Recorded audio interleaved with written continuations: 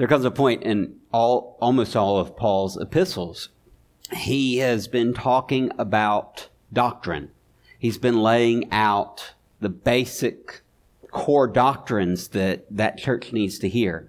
Whether it's in Romans and he's ascending the heights of the doctrine of salvation, as one preacher puts it, getting into the stratospheres of soteriology and just breathless from the ascent. Or whether it's in Ephesians, where he has been laying out God's great purpose in bringing these two types of people, these Jews and Gentiles that could not be together, bringing them into one man. There's a point in his epistles where Paul finally descends back down to earth after climbing such great heights and says something like, "Now therefore, brothers, I urge you." That's what happens in the beginning of Ephesians chapter 4. Chapter 3, okay, let's walk back through the first 3 chapters of Ephesians very quickly. He has started by introducing himself, and then he talks about the spiritual blessings that we have in Christ. This blessing of the adoption that we have, and how we obtain an inheritance because of our position as sons of God. It's not an inheritance that we've earned. It's an inheritance that He has granted to us. He talks about praying for them and being thankful for what God has done in their lives. And he walks into this description in chapter 2 of what He has done. How we were dead in our trespasses and sins.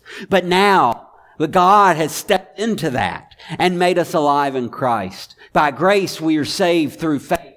He tells us about the grace of God that is not a gift. That is a gift. That is not something by works so that no one can boast, but that we are God's workmanship created in Christ Jesus to works that God has prepared in advance for us to do. He walks through the fact that we are now one, who were once separated, who were once uncircumcised and circumcised, two completely different groups of people, how we have been brought together in unity by faith in Christ and made one. We've talked about that 2 weeks ago when we talked about how we belong together in this body, this family of God. So we're no longer strangers and aliens, but we are now heirs of God in His kingdom, but also in His household, in His family. We talked about the fact that Paul was preaching this gospel that had, until that time, had been hidden.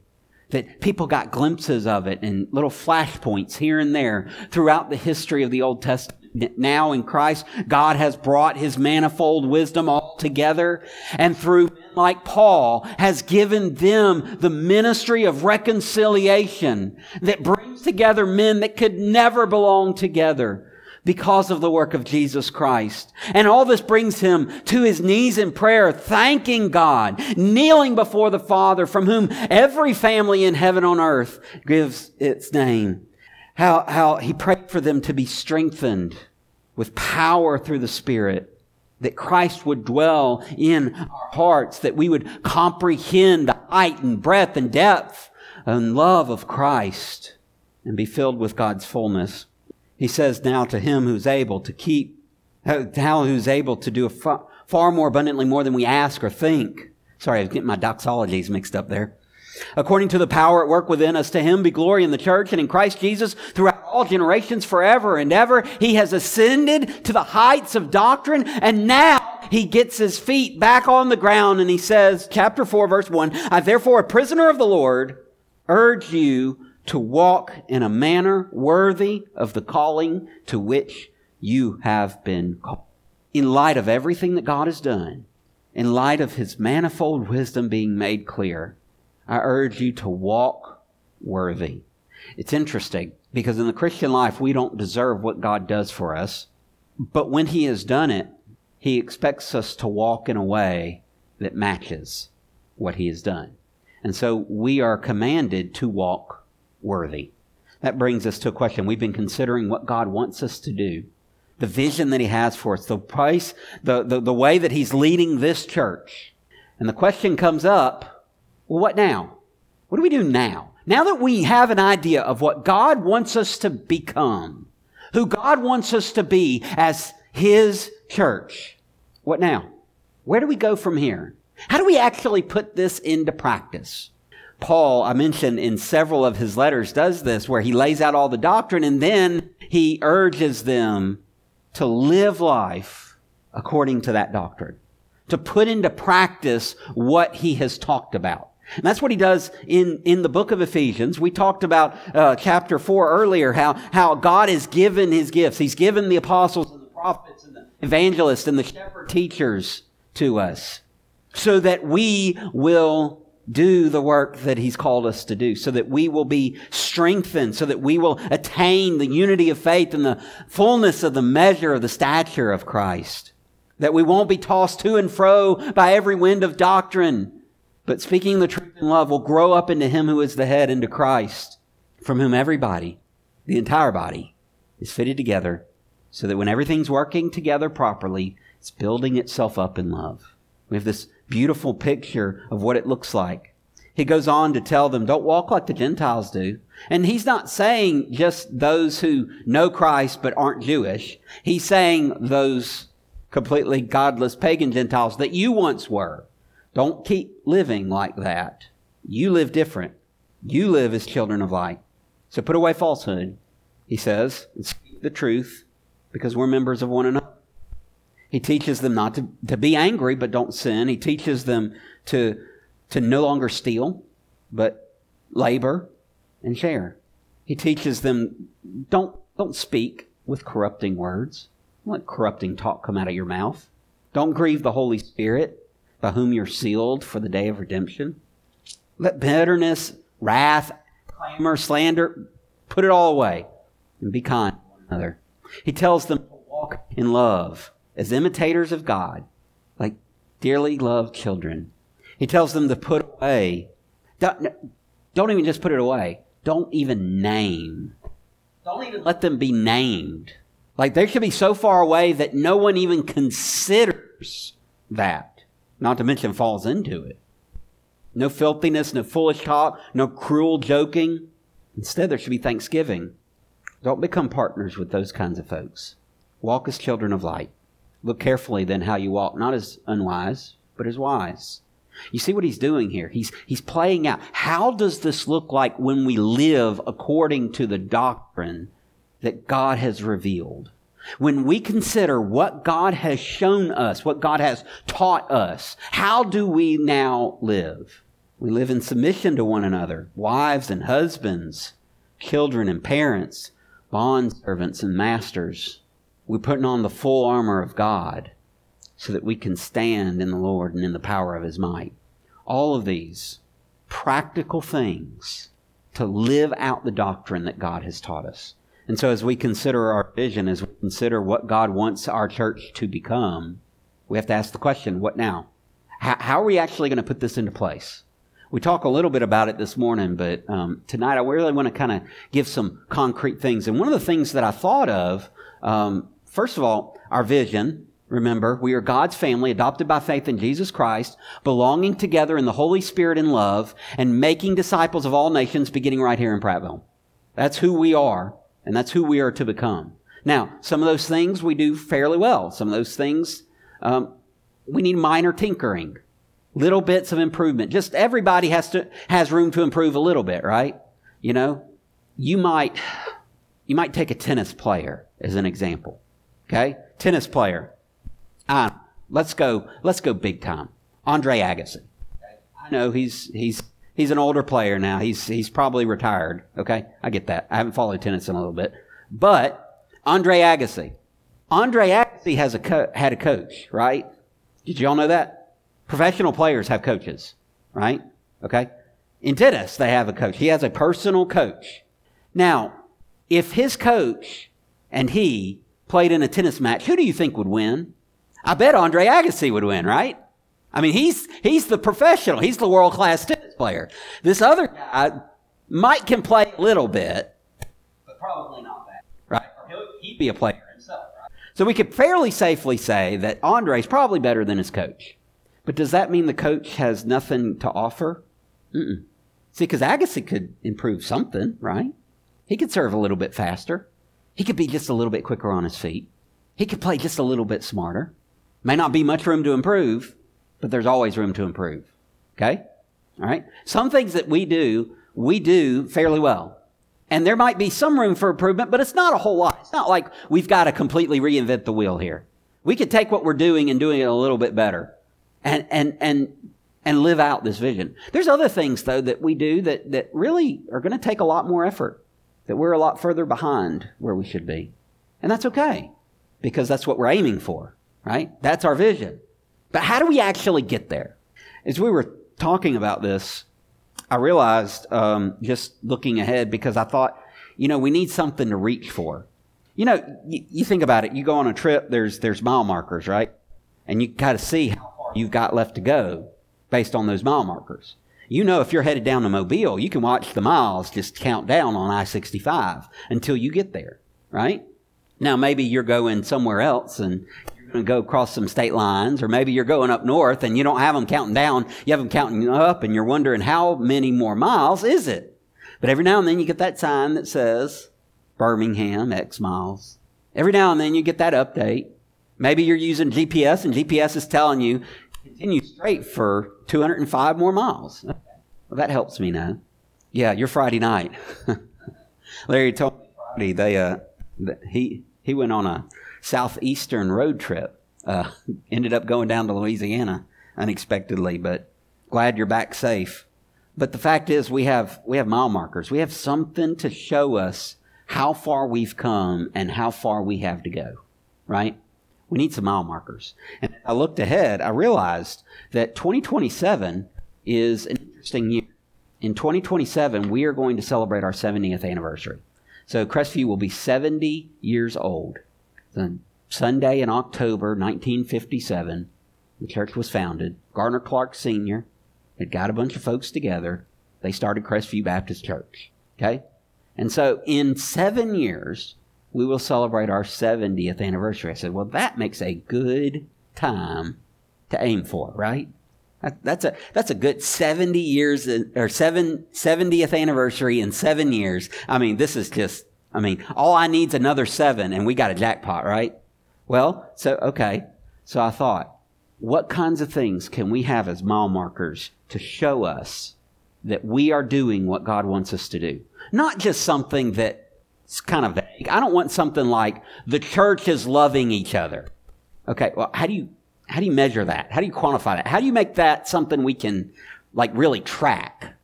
I need something we can track. And we talked about it a little bit, came up with a goal. This is a goal that we are looking to reach by that 70th anniversary. 7 years from now, we want to have 777.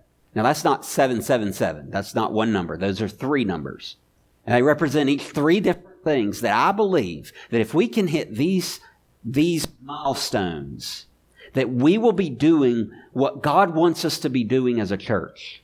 More than that we will be who God wants us to be as a church. If we're hitting these milestones, it means that we have to, in order to do these things, we will have to be the kind of people that vision lays out. That God's family who is adopted by faith, belonging together and making disciples. That if we can do these things, we'll be there. So what are they? 700. By Homecoming 2027, we will have 700 personal gospel invitations. What do I mean? We're going to ask people if they want to accept Christ. The idea is very simple. Nobody comes to faith in Christ without the gospel being proclaimed. Now, there are folks that see visions of Jesus in their dreams and that begin to believe in Jesus from that moment. You'll hear about that in closed countries in the Middle East often, that someone gets a vision of Jesus and they trust in Him through that vision. But I guarantee you, none of those people live out their faith without hearing the gospel and without putting faith in it. It's not just seeing a picture of Jesus in your dream. That's not what saves them. What saves them is coming face to face with the gospel. Maybe they hear it in snippets here and there. Maybe they see the vision and they know that that they want to trust this Jesus, but they've got to find someone who follows him to show him what this Jesus is. I need to know this Jesus, and they start looking for someone. And they find a Christian missionary. Or there'll be a dream. Jesus will tell them, you're going to meet someone tomorrow. And sure enough, they meet a Christian tomorrow that tells them about Christ. It oftentimes happens. In fact, it always happens that people give their hearts to Christ because they're encountered with the gospel. So if we're going to be the church that God wants us to be, we have to be extending the gospel. And not just telling people, turn or burn! Get with the Lord or you'll be driving a Ford. I don't know. That's not the gospel. But teaching them that God loves them enough that in spite of their sin, in spite of their complete enmity toward God, that God, while we were still sinners, sent his son Jesus Christ to die on the cross, rise from the dead, so that we could have forgiveness for our sins and be reconciled to God. We need to be declaring that message. And I believe that in a church our size, 700 in 7 years is doable.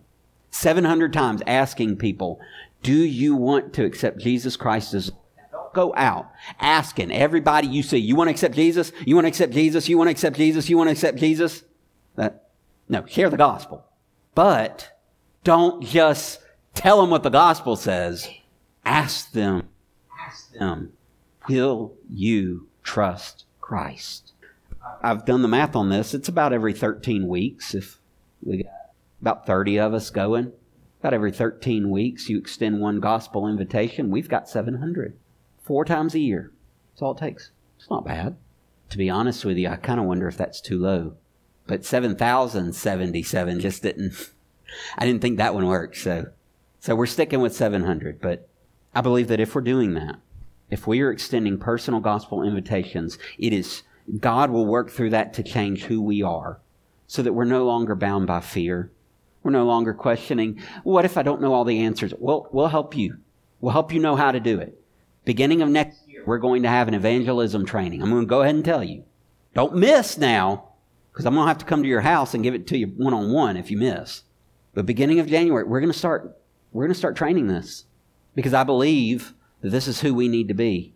People that aren't afraid to go share the gospel. Looking for opportunities, praying that what Dr. Mark Talbert calls Monday morning prayer. Lord, who's it going to be this week? Who am I going to share with this week? Who am I going to have the chance to talk with Jesus about this week? Lord, show me who that person is. And maybe you don't get them on Monday. You pray it on Tuesday. You pray it again on Wednesday until you find somebody. It's that kind of attitude. That's what God's looking for. He's looking for the willingness to do his will. 700 personal gospel invitations. That does not mean I can stand up here and ask and, there's 20 people here, so I've extended it 20 times. That's not it. One-on-one. Maybe it's 2 people. Maybe you're talking to your kid and their spouse. Maybe you're talking to a grandchild. Maybe you're talking to a friend or a neighbor, whoever it might be, a coworker, an employee, whoever it happens to be. We need to be sharing the gospel. And I believe 700 times is a good start to doing what God wants us to do. That's the 700. There's also a 70. Not only do we need to be sharing the gospel, we need to be actively involved in making disciples. And it's one thing to say we're going to make disciples, but then we start a discipleship program on Sunday nights, and like the same 5 people come every week, and it doesn't really go beyond that. Or maybe we have 10 or 15 or whatever. Okay, great. Maybe we get a fairly large group and then that's it. It doesn't really go beyond that. If we're lucky, we get a second class started, maybe a third eventually, but I'm looking for more. And so I believe that we need to have 70 disciples making disciples. Let's get the picture in mind. Discipling isn't, I told you this morning that there was lots of ways that we disciple, but what it does need to be is intentional, right? I said that last week. Intentional discipleship is one of those core characteristics. This discipling primarily will happen in small groups. It will happen in groups of 3, 4, 5. Single gender, no mixing, no husband-wife combos, nothing like that. Just men working with men, women working with women, seeking to develop accountability and in-depth relationship. bring people to follow Jesus more closely, with the goal that they then go and disciple somebody a year. Maybe it takes 18 months. But these groups that will start, I'm going to start the first one in October. I'm going to take a couple of guys. We're going to start meeting from there.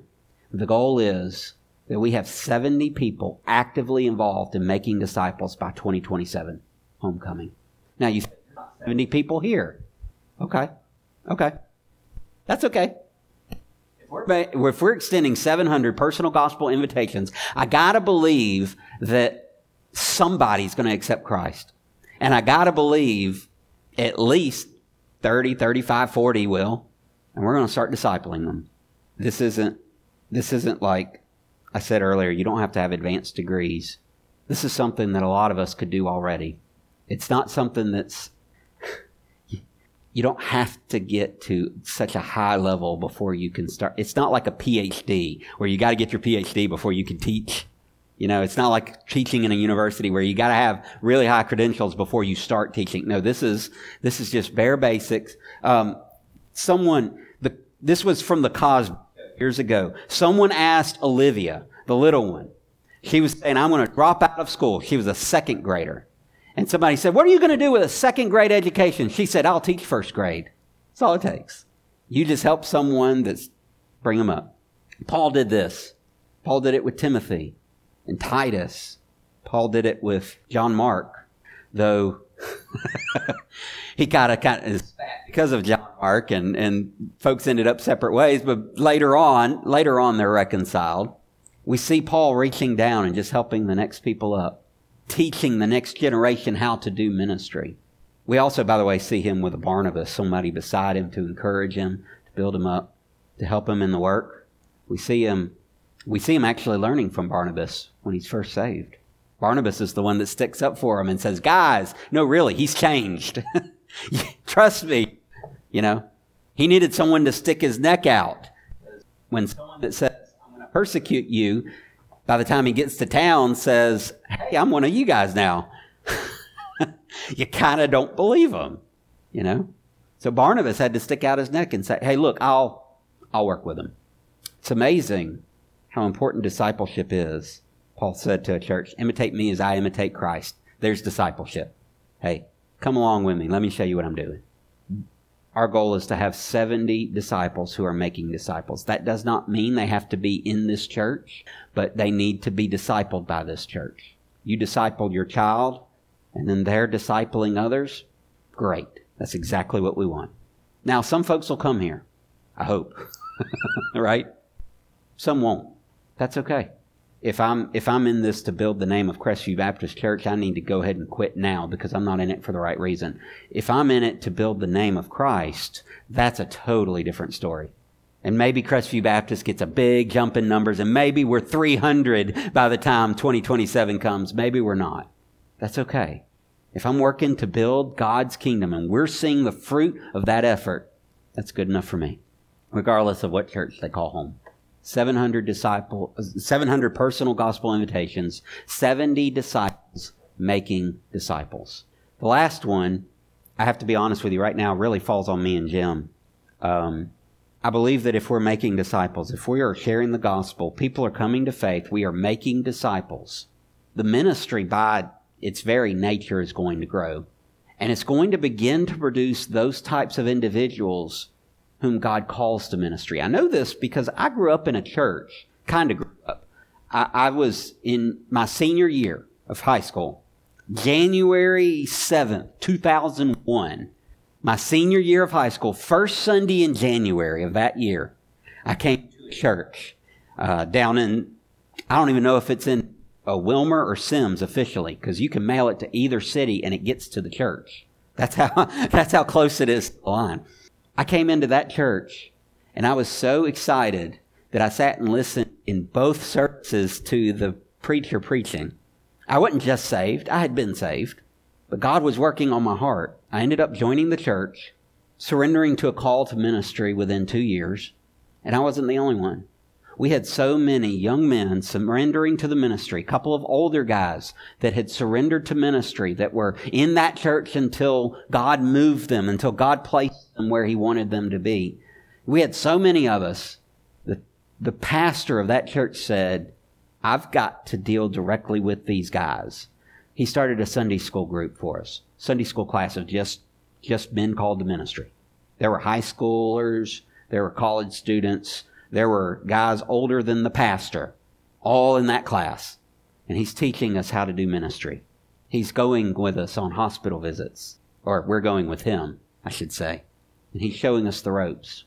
We're becoming ministers of the gospel by watching him, by getting opportunities to preach and him critiquing us sometimes very harshly because we needed it. You ever heard a young preacher preach? One of two things happens. Either they preach for 5 minutes or they preach for 5 hours. It's you don't get much in between. You don't get that 35-minute sermon. You get either real short and it's over and you're just like, wow, what happened? Or they just get really long-winded and talk about everything. Y'all don't know anybody like that, do you? It's long-winded? Okay. But I'm convinced that if we're doing what God wants us to do, He's going to call men and women to fulfill their calling. Maybe it's missions. Maybe it's to pastor a church someday. Maybe it's in youth ministry or some other form. Maybe it's as deacons. That God calls them to serve in a special kind of way that He calls all of us to serve, but there's just certain folks that are serving in a much more caring capacity. And that's why I believe this wouldn't be complete without specifically trying to train 7 men or women for ministry. That's deacon ministry. And yes, I do believe women can be deacons. They do it all the time. They just don't get the title in many cases. We've got deaconesses in the Bible. It's hard to argue with that. God calls some men to pastor churches, to minister in that particular way, or in some form of vocational ministry. We want to train 7 by 2027. I have no clue who the 7 are going to be. I have no clue. I've got an idea of a couple of folks that I think really need to be deacons, but that's okay. God will do that work in time. But I believe that if we're doing our job, there's going to be folks that are going to be surrendering their lives to what God is calling them to do, and we need to be ready to train them. And that really falls on me and Jim right now. I understand that. That one's more of an us thing. You can pray for us and be on the lookout. If you're one of those that God is calling, you could tell us. That would be good to know too. So those are our goals. 700 personal gospel invitations, 70 disciples making disciples, 7 trained for ministry. So the question is, how? I wish I could give you a complicated formula. I wish I could fill lots of chalkboards up with fancy equations to give you all sorts of convoluted analysis, but it really boils down to 3 simple things. Share the gospel. We got to share the gospel, folks. There's just no way around it. We can do anything and everything we want to do, but if we're not sharing the gospel, what point does it make? That's the first step. Some people would call that evangelism. I call that as discipleship part 1, because I believe that evangelism is the first step of discipleship, which means the second thing, we need to be a disciple. Every single one of us needs to be seeking to grow in our faith in Jesus Christ. It's not something hard. Okay, it's very hard, but because we make it hard. There's a line from The Office where one of the characters, Michael Scott, says, I'm going to make this way harder than it has. And that's exactly what we do. We make things way harder than they have to be. It's real simple. Just follow Him. We're going to talk about, I told you we're going to train you to share the gospel. We're also going to train you in your faith. We're going to help you become disciples. And one way is in discipleship groups that will come out over the next couple of years. You'll see them growing as we get more folks that are comfortable and competent in making disciples. They're going to be leading new groups. But one of the ways we're going to be discipling is through Sunday nights. Sunday night, I think, is really the best time to make disciples from the pulpit. So there's going to be a pulpit discipleship, and there's also going to be an individual, more one-on-one, small group focused discipleship there. And one of the things that we're going to be doing, among other things, is we're going to go through the Baptist Faith and Message, and we're going to examine what we believe and why we believe it. We're going to talk about things like who is God and how do we know Him. Talk about what's the nature of man? How sin separates us from God. We're going to lay the foundations of faith. What does the Bible say about baptism and communion? We'll talk about these kinds of things because we need to be disciples. We need to be folks who are not only people of the Word, but people of the God of the Word, who are so desperately in love with Jesus that we can't help but do the third thing, and that's make disciples. It's hard to make disciples unless you know how. And to know how, you got to be a disciple yourself. So we're going to be disciples, and we're going to make disciples. That's all it takes. Share the gospel, be a disciple, make disciples. I wish, like I said, it was convoluted so I could feel like I earned my living, figuring it all out.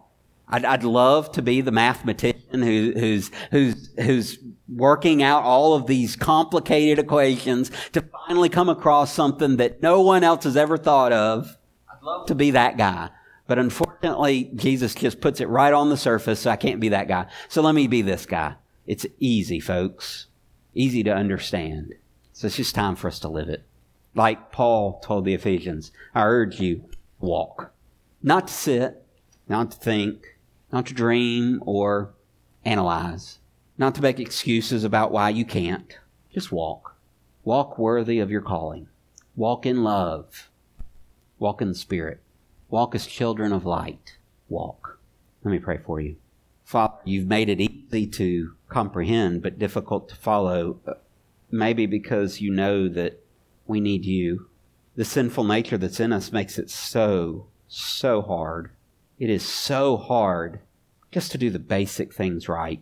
We start to read your Bible and distractions abound. We kneel beside our beds in prayer, and wouldn't you know it that the smoke alarm that hasn't worked in 6 years, it starts going off for no reason, or kids start bounding around and making noise, or something starts flying around our heads. God, there's all sorts of distractions, all sorts of things that get in the way, even when we're trying to do the very basic things. The time when we're trying to focus on you, all kinds of strange thoughts come into our heads because we know that sinful nature ain't going down without a fight.